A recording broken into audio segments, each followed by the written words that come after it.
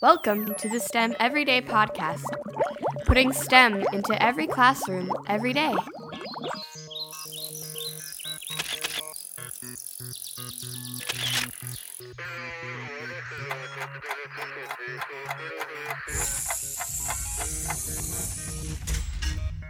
Hi there, and welcome to another episode of the STEM Everyday Podcast. As always, I'm your host, Chris Woods, and looking for ways to add some more STEM, some science, technology, engineering, and math into your everyday life, in your everyday classroom, even at home with your kids.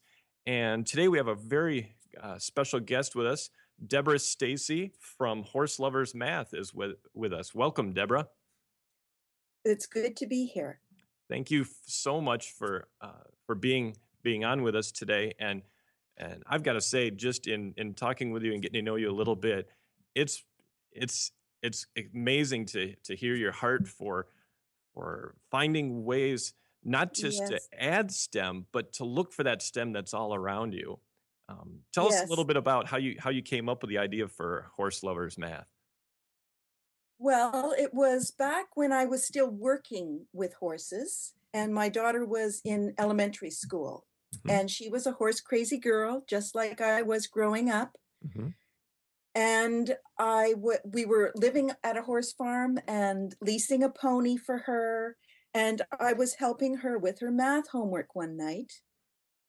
And I thought, if I just rephrase this question, put it in the context of the real world of horses, keep the math operations the same, maybe she would be motivated to want to know the answer. And that's what happened. And I got very excited and started seeing math everywhere in the real world of horses. And I was also writing at the time. And I took time. I tried to find a publisher without success. I created questions and many pages of questions, but couldn't interest a publisher. So I finally set it aside. But I always knew it was a great idea. And back in 2011, I was at a bit of a crossroads, and I decided if ever I was going to make Horse Lovers Math a reality, now was the time. So I met with the daughter of a friend of ours who happened to be a children's book publisher, because initially it was just going to be a workbook. And I showed her the work that I'd done, and she was very impressed. Her company did not publish this type of book for kids, but she was very encouraging and said I could ask, had I any questions, I could always ask her. She directed me to people who could help me. So when I walked out the door from that meeting, I knew I was going to go for it. And one of the first things my husband said when I got back home, after I told him I was going to go for it, was, "Are you going to have a website?" Yeah. So it's been a huge learning curve in many ways, but I'm totally enjoying the whole journey. Oh, that's cool. That's such a neat story, and really that can be just on its own inspiration to any educator, parent, even kids. To when there's something out there, you've got a great idea, find a way to make it happen. Exactly, and the tools are there for us now. Yeah. Digital cameras. I can make movies with iMovie. There's, social media, print on demand, ebooks. All the tools are there to manifest whatever our imagination has for us. Yeah, and here you are, a horse lover who's trying to find interesting ways to excite kids of really of all ages in math, connecting it with horses. And you're way out on the west coast of Canada, and I'm in the the Midwest in Michigan, and here we are also by that same power being able to connect and then share the story with educators and parents all over the country and all over the world. Yes, I do. There's on the website, Mm-hmm. A lot of the content is free. I have over 150 posts that are free and open to everyone. There's close to 300 altogether. And one of the people can have a membership, and the membership allows them access to the answers pages for every post. Plus, I put up a new post every week. And then there's also a level 1 workbook currently available. And that is, the math in that is at the grade 4-5 level. But of course, the horse content, the horse information is for any age. Mm-hmm. And really, I mean, the stories, the writing, it's simple and easy to read. It's a short little story. It's got questions built in. And, yes. And I mean, it's not just math too. There's science in some of the articles that I've seen. There's videos and pictures and all sorts of things that really can help to bring alive, much like it did for your daughter. Yes. And you know, I feel like I don't even have to work hard to bring it alive. No. Because what I'm doing is sometimes I almost feel like I'm writing for myself as a young girl growing up. And if for horse crazy kids, the motivation to learn is built in. If you're a horse crazy kid, you want to learn everything you can about horses. You never get tired of seeing photos, of reading books, of seeing movies. Horse crazy kids are already motivated when they come to the site. Mm-hmm. I'm just making the math and science, the STEM, that is a part of the real world of horses, visible and accessible. Some of the content I start out with may be an equine researchers publishing something about bit pressure, or do horses react to the tone of voice of we humans? Mm-hmm. And I work it to make it accessible and understandable to kids. I'm aiming primarily grades 4, 5, and 6, ages 8 to 12, roughly. But my work in the classroom, and I have been for the past 3 or 4 years now, going down to my local elementary school and helping out in the math classes. Mm-hmm. And I can see the range of understanding and levels that kids are at every grade. Just because a topic such as area and perimeter are introduced at a particular grade level doesn't mean that it is understood and mastered at that grade level. Right. You have to keep coming back to it, seeing it, playing around with it, putting it into practice in the real world. Yeah. Yeah, seeing it actually have purpose for kids. Like you had said earlier about your daughter, it was that motivation to want to know how to do something. When the kids see the value of their education, and that's really an overall lesson that education needs more of. And in fact, sometimes it almost feels like we're getting less of it as we're, maybe adding more standards or adding, different curriculums and things. Sometimes it just go back to showing the kids how relevant this stuff really is. Yes. And that's at the same time that is happening. From my perspective, what I'm seeing through social media and articles on the web, at the same time, there's also a huge push to bring real world questions and problems into the classroom. Yes. There's a push for self-directed learning and connected learning. And there's people like Dan Meyer and Joe Bowler. There's also a lot of exciting changes and research being done in a more real world holistic approach. Yeah. Yeah, definitely. In fact, before we came on the air here, we were talking about hay prices and comparing them in different parts of the country. And it was like I was listening to a math lesson with a couple of horse people talking about and comparing the prices and the pounds and the different qualities of hay and all those things are typical of stories that are on your website, horseloversmath.com. And it's a great resource. It's also on Twitter at horseloversmath. Very easy to find those things, and you've got a lot of kids that love it, right? Yes, I have some quotes here. One, I was just so thrilled about a young girl who's a member of the math club said, Horse Lovers Math has helped me recognize how important math is and also has made math much more fun. And I thought, wow, that's what I want to happen. Yeah. Yeah.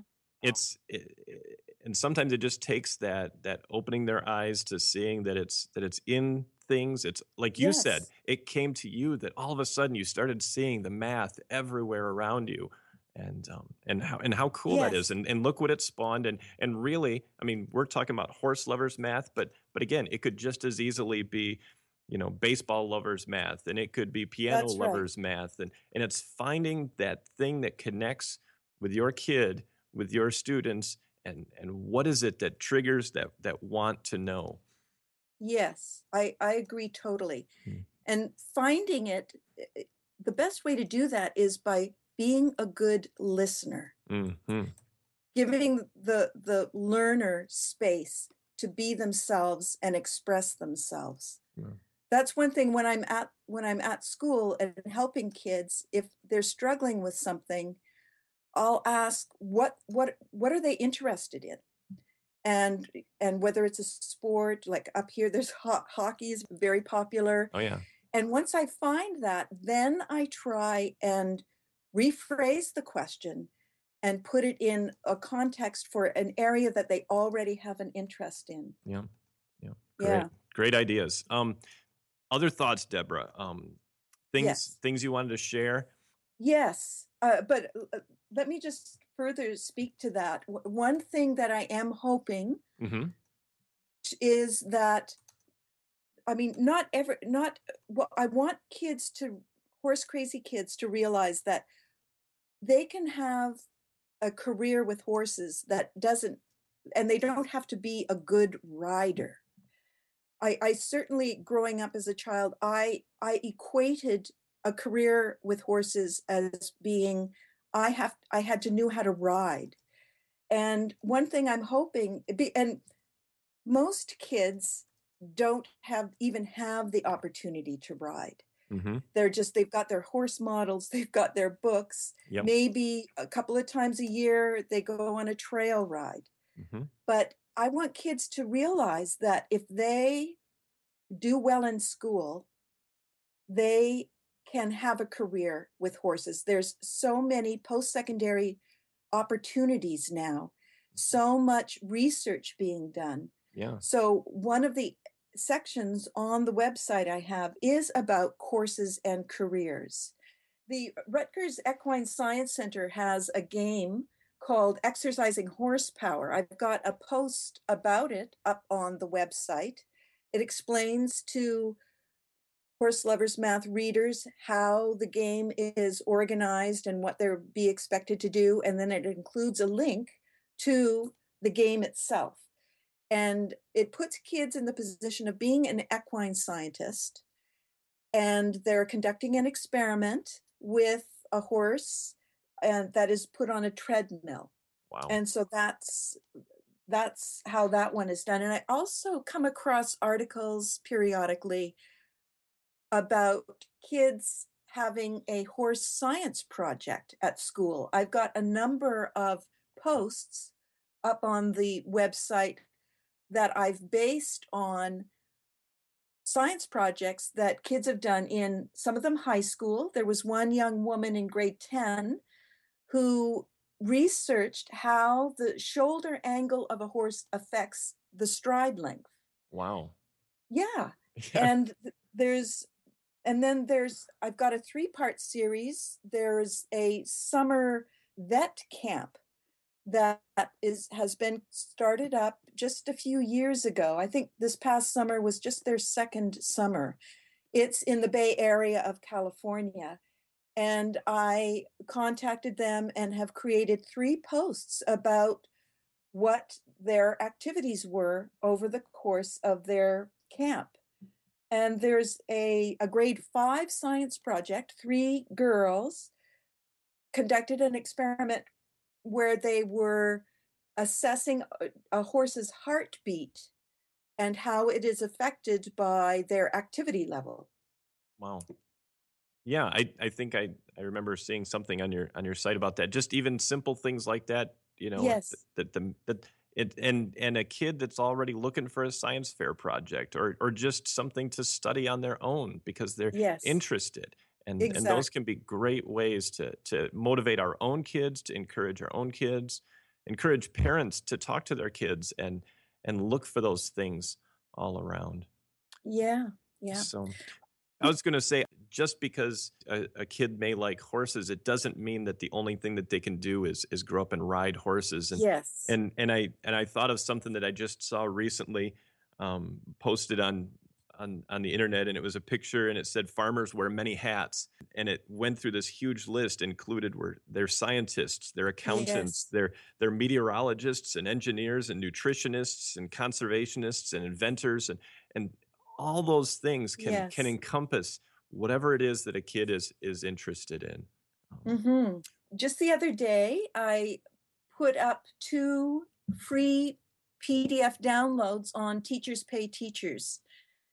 One is based on the Keeneland yearling sale that takes place each fall in Kentucky, and it centers around whole numbers. Up into the millions. Some of those yearlings get sold for over $1 million. Yeah. And a part of that too is the sale. The week-long sale is divided into what they call books, and each horse has a hip number. And then you see the book, and each day there is a range of hip numbers that are given. So on, let's say, day 2, hip numbers are from 635 to 900 and something. That's a perfect segue into kids recognizing place value and being able seeing greater than and less than, and where numbers fit in relation to each other. Yeah. And then I ask for writing answers in word form, expanded form, those kinds of things. And then the second one is based or inspired by the Pennsylvania Farm Show had a miniature horse pulling contest. So there is weight, there's distance, measurement, and I created, so that's the second worksheet that's now available on Teachers Pay Teachers. Wow. And so anybody can go and look for those and find some of those resources. Again, That's right. So many wonderful resources on your website, Deborah. Once again, that's horseloversmath.com. It's really exciting seeing somebody finding a completely different way to look at the world around them and to draw kids in and draw math and science in and putting those things together and providing it really for everyone else out here. So thank you for that, I would say. Oh, my pleasure. I'm enjoying every minute. Any other last thoughts before we let you go, Deborah? Well, no, I think we've covered things. I am working on a new hands-on activity. Last week I went to the farrier school. Oh, wow. Here in Kwantlen College. I'm wanting, I figure kids are going to find it very interesting to see and handle real horseshoes. Yeah. And I was able to get horseshoes for huge draft horses, horseshoes for small ponies, racing shoes that are used on thoroughbreds at the track. I have a scale. Yeah. And so I'm putting together an activity that will involve measurement, weight, but also how does one measure a horse's hoof? Yeah. How does one measure a horseshoe? So that's something I'm working on. Wow. Yeah. So and all that's those been fun. all those things I could imagine just running through my head as soon as you said horseshoes and you started talking about different sizes of horses. And like you said, Yes. it's all right there. If we just Yes. stop and look and say, how can I use what I've got? So Yeah. a great lesson for all of us. Deborah, thank you again for joining us on the podcast today. Thank you, Chris. And definitely keep up the great work, and we'll keep checking all those great things on horseloversmath.com. Once again, thank you for listening to the STEM Everyday Podcast, and look for those ways to add some STEM to your home and to your classroom and to your kids' lives, and your kids are going to love you for it. And as always, check out all the other podcasts on remarkablechatter.com. I'm your host, Chris Woods, and we'll talk to you again next time. You're listening to this podcast on the ESDAC Broadcasting Network. To find more information about this or other podcast shows, please visit remarkablechatter.com.